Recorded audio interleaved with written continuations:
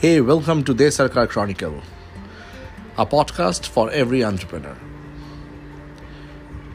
Today, in May 2021,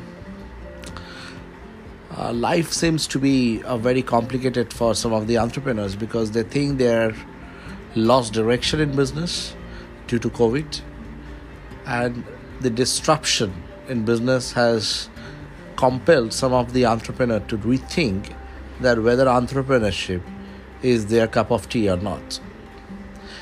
Believe me, this is the right time for entrepreneurship because here, in a disruptive situation, you will try to understand your true potential.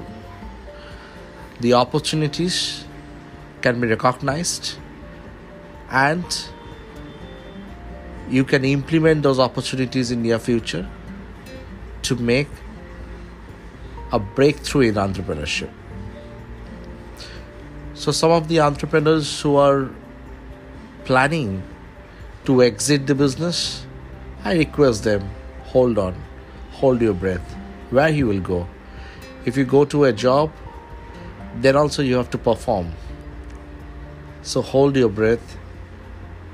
Try to do a little bit of research and try to figure it out what went wrong in the last decade that is compelling you to shut down your business in time of crisis.